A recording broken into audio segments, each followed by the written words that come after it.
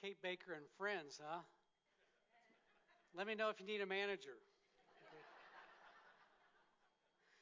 Well, we've been doing a series called Future Family, trying to look at the things that our modern families are facing that maybe we haven't faced in previous generations. And we started out by talking about Joseph and his dysfunctional family and decided if God could use that family, he could use any of ours, no matter how complicated they are. We then took a new look at Ephesians chapter 5 and discovered that while this is probably one of the most misunderstood passages in all of Scripture, that the writer is much more focused on us being servant leaders to one another in the family than trying to determine who has to be head of the household. We then talked about family conflict and discovered that the use of iMessages is a great way to convey our needs and feelings to one another. And then we had Pastor Paul use his media background and talk about how to manage and handle social media so that it adds to our families instead of taking away. Last Sunday, we took a look at blended families, talked about the fact that there's 16 million single-parent families in our nation, that 50% of all families in the United States are either remarried or recoupled. Today, we're going to take a look at that special contribution, that unique relationship between grandparent and grandchild, and try to look at how things in biblical times, what was the biblical family like in those times? Are we perhaps missing something today that used to be there? So again, thank you to grandparents and grandchildren who came today. We appreciate you helping us celebrate this special relationship, because I think it's one that's often taken for granted. It almost seems trite to talk about this in some ways. I had a adopted grandparent from my first charge at Mason New Ross, and her name was Vivian Norman, and she used to have a lot of country wisdom, and she used to say this over and over: my grandchildren make me twice happy. Happy when they come and happy when they go. There's a lot of truth to that, isn't there? But I'd suggest there's something deeper going on in a grandparent and child relationship that's been lost in our mobile society, where often we get moved too far away from our children and our grandchildren. You know, I was separated by many miles from my grandparents growing up. My dad's parents lived in Missouri, western Missouri, and my mom's family lived in eastern Colorado. And so we only saw them once a year. And so our practice was to take a 2-week vacation, spend 1 week in Missouri, 1 week in Colorado. But let me tell you, even though that was such a short time, they represent some of the highlights of my life. My dad's family in Missouri, they had a full-service farm. So they had cattle, crops, baled hay, milk cows, chickens, even had a horse that we always got to ride each year. And so there was lots of experiences to have. I'll never forget how cool it was to be milking a cow or going out and gathering the eggs every morning from the chickens, or riding that horse or baling the hays with it. He had one of those balers with a quick baler, so they come flying through the air and you had to just knock it in place in the wagon. And Grandpa always had a project for my dad to do when he arrived, some repairs or new things to do. So we'd always go into town and we'd meet Dad's friends growing up, as they all recalled him from those many years ago. Now, Grandma Stone's home was not quite as thrilling. She was a very stern religious personality. She didn't like long hair. She was always trying to cut my sideburns, always threatened that at least. And she was always pleading for one of us to become a preacher in the family, and I wanted nothing to do with that.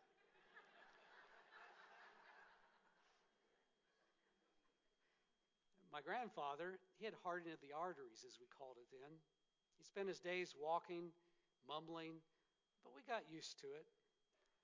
And I love listening to my aunts and uncles who would talk about my grandfather, because they remembered him as a very compassionate and sensitive man. Now, in spite of that less fun time of Grandma Stone's, one of the things that would often happen, though, is my mother was from a big family. There was 6 of the siblings, and they were scattered all over the country after World War II. And often they would get their vacations to coincide, and so that week of vacation out there would be a family reunion. And it was a blast. And we'd often hear the stories. We'd often split time between Yuma in the eastern Colorado and my Uncle Ralph's home in Denver. And we'd go up into the Rocky Mountains each time we gathered. It was a great time. What's interesting to me was I can add up all those weeks, and that probably adds up about 30 to 35 weeks out of my entire life. But they were some of the best times of my life. And those weeks expanded my world. They gave me a feeling of family roots, which was really important to me with my dysfunctional family, and it helped me appreciate the traits that I inherited. So let's talk about what a typical Jewish family looked like. Now, in Jewish tradition, you've probably read your Bibles and you've read a lot about polygamy. We know that Abraham had Sarah and Hagar. We know that Jacob had Rachel and Leah, and then two slave wives, Bilhah and Zilpah. You've read about the many wives of King David. We know that he had at least 8 that are named, and there was more beyond that. And we know that King Solomon had 1,000 wives and concubines. But that was the exception more than the rule, because women cost money. Most peasants had one wife. And the way that it worked was that whenever there was a marriage, there was one family that lost and one family that gained. And so you always would go and move into the home of the male's family, the groom's family, which meant there had to be a price paid to the bride's family. There was actually money exchanged and negotiated, and I guess you knew what you were worth depending on what you cost, what somebody could afford. But it meant that you moved into that groom's family, and the tradition was that a new room would be built onto the house of the groom's father. Matter of fact, there's a scripture. John 14 talks about that. When Jesus says, "In my Father's house are many rooms," it's referring to that bridegroom imagery of a home being added onto. Now, let's talk about what that home looked like. So typically there would be a one-room house. Every house is a little different depending on your wealth, just like today. And then when you add it on, as we just described, it would look a little like this. And so often you would not just put the room right side by side, but you would have some space, some open air between that first room and the second room, and it would become a courtyard. You'd often put a wall along the front and along the back, and you put a door in, because life in these homes were not all that exciting. It was dark. You might have some windows up high. They'd have shutters. You sometimes cooked inside, so it was smoky. So life was spent often outside. Matter of fact, they had roofs that would be made with some planks, and then they'd put ferns on top and then put clay on that, a little layer of lime to try to keep it somewhat waterproof.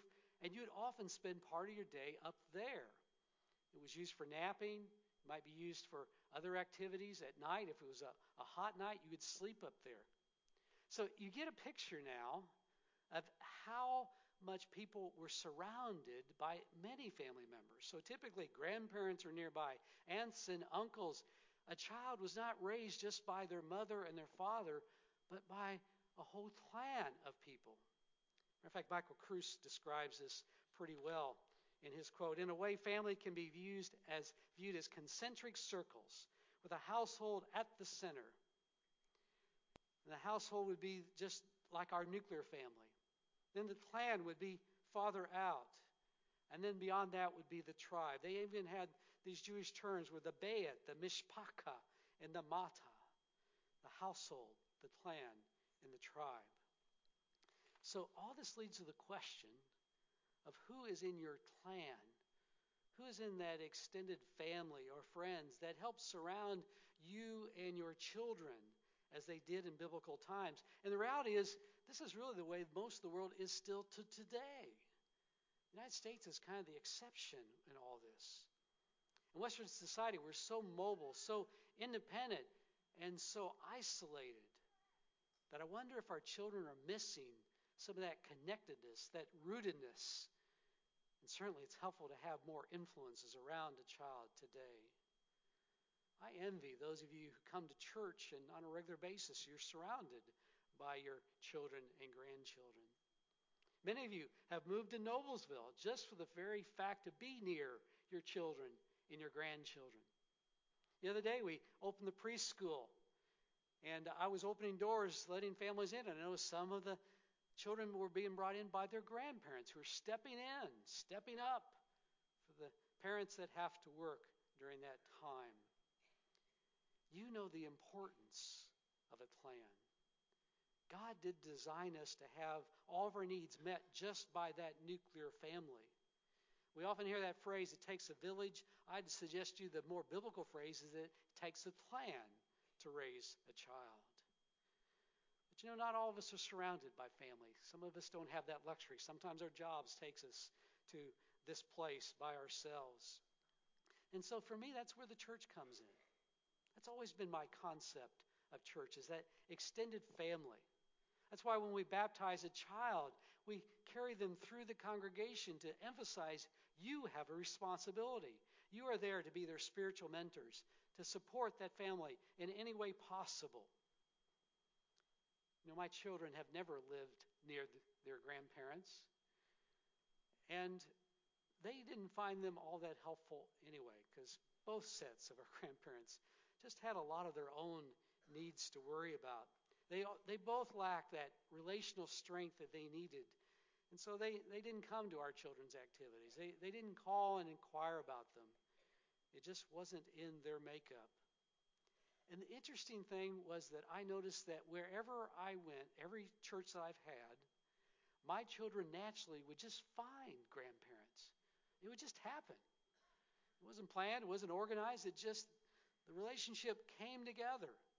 And so they would be our surrogate grandparents, and they would have us over for dinner. They'd show up for the kids' activities at school. They would offer those hugs after church every Sunday.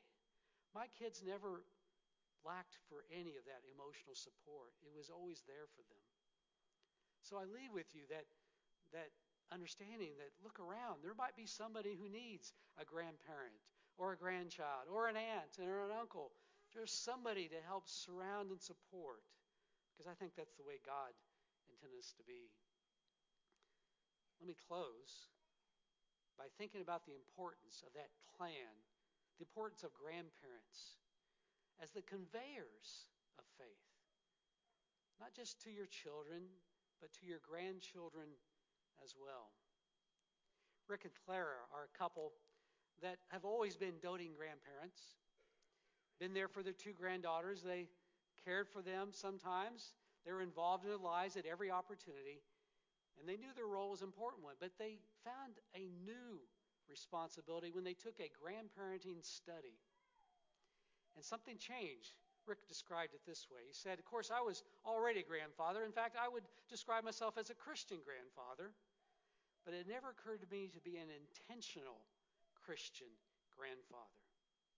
And the change came for him when he heard for the first time in a new way that second passage that Pastor Aaron read, that finishes at Deuteronomy 4:9 by saying that we are to teach these laws to our children and our grandchildren. That one word changed everything for him. So now Rick looks for appropriate opportunities to share Christ in his grandchildren's lives. He's ramped up the times that he prays for them. When he gets opportunities, he reads biblical stories to them. And he understands that his role now is of such spiritual significance. He just needed a new vision for that relationship. And so he sees himself now, not just as a doting grandparent, not just as a secondary caregiver, but as a spiritual influencer. I think Psalm 71 drives this home just as well. Notice he says, I will help others remember nothing but your righteous deeds. Not until I tell generations about your mighty arm, all who are yet to come about your strength. And of course, it has to even mention, even in my old age with gray hair. They had to say the gray hair, didn't they? Unfortunately, I've been separated from my children by too many miles. I got a chance yesterday to spend time with a couple of them. And so what's frustrating to me is not be there for their everyday lives. But one thing I've done pretty well, though, up to this point, at least they would say this, I think in their eyes they see it, is I've been a pretty good keeper of family traditions. Whether it's making sure we go to Hoosier Hysteria every year, or take a trip to the State Fair, or hold that family vacation so we all get together for some meaningful time. But there's also other traditions, and that's that conveying of faith. The same thing can happen with our faith if we find those opportunities. One of the things that I've been doing, that I did with my children, was that whenever they were baptized, I wrote them a letter about what that baptism meant to me, about the significance of it, because sometimes people complain that when they grow up, they weren't there to make that decision to be baptized, and so it doesn't mean as much to them. So that letter is written to help them make that more important to them. Well, I've started the practice with my grandchildren. I've had the privilege of baptizing all three of my grandchildren, and just 2 weeks ago, I baptized Nella down in Nashville, Tennessee. Yeah, I don't know where she gets the looks. It's not from me. But this is the letter I wrote for Nella, for her mother to keep with her records, and perhaps someday pull it out. It says, "Dear Nella, I write this letter because in many years of ministry, sometimes individuals have come to me wondering if they should be baptized as adults because they don't remember their infant baptism. In the United Methodist Church, we have this beautiful concept which comes from our founder, John Wesley, called prevenient grace. It declares that even before we can decide to accept Jesus into our lives, God has been preparing the way. God clears this path through other significant people and through meaningful events in our lives. Your baptism on August 11, 2019 was a statement that God has come to you long before you will ever begin to think about the divine presence in your life. Nella, this will be important at some point, maybe many times in your life. There may be periods when you will not feel worthy to be loved by God or anyone else for that matter. Our world is good at tearing people down. Your baptism serves as a reminder that God is never far away. Your baptism declares you are God's special child and always God's child, no matter what you've done or what has been done to you. If you're reading this letter at some low point in your life, hear that message. Feel the unconditional love and live into the life God is calling you to. Remember your baptism, Nella, and be thankful. Sincerely, Papa. Well, I know pastors get unique opportunities to do things like this, but you get unique opportunities as well. Maybe you need to write a letter. Maybe there's some other way that you can intentionally share your faith when it's appropriate without violating the values of your children.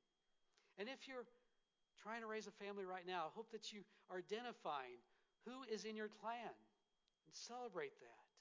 Make time for it. Hopefully, you can name who is in your clan. Let's pray. Lord, we celebrate today all those that surround our families. It truly does take a clan to raise a child. So help us be intentional. Help us to be willing. Help us to be there. Help us to look for those intentional opportunities to share our faith so that this next generation will still have faith. This is our hope and prayer through Christ, who is our Lord. Amen.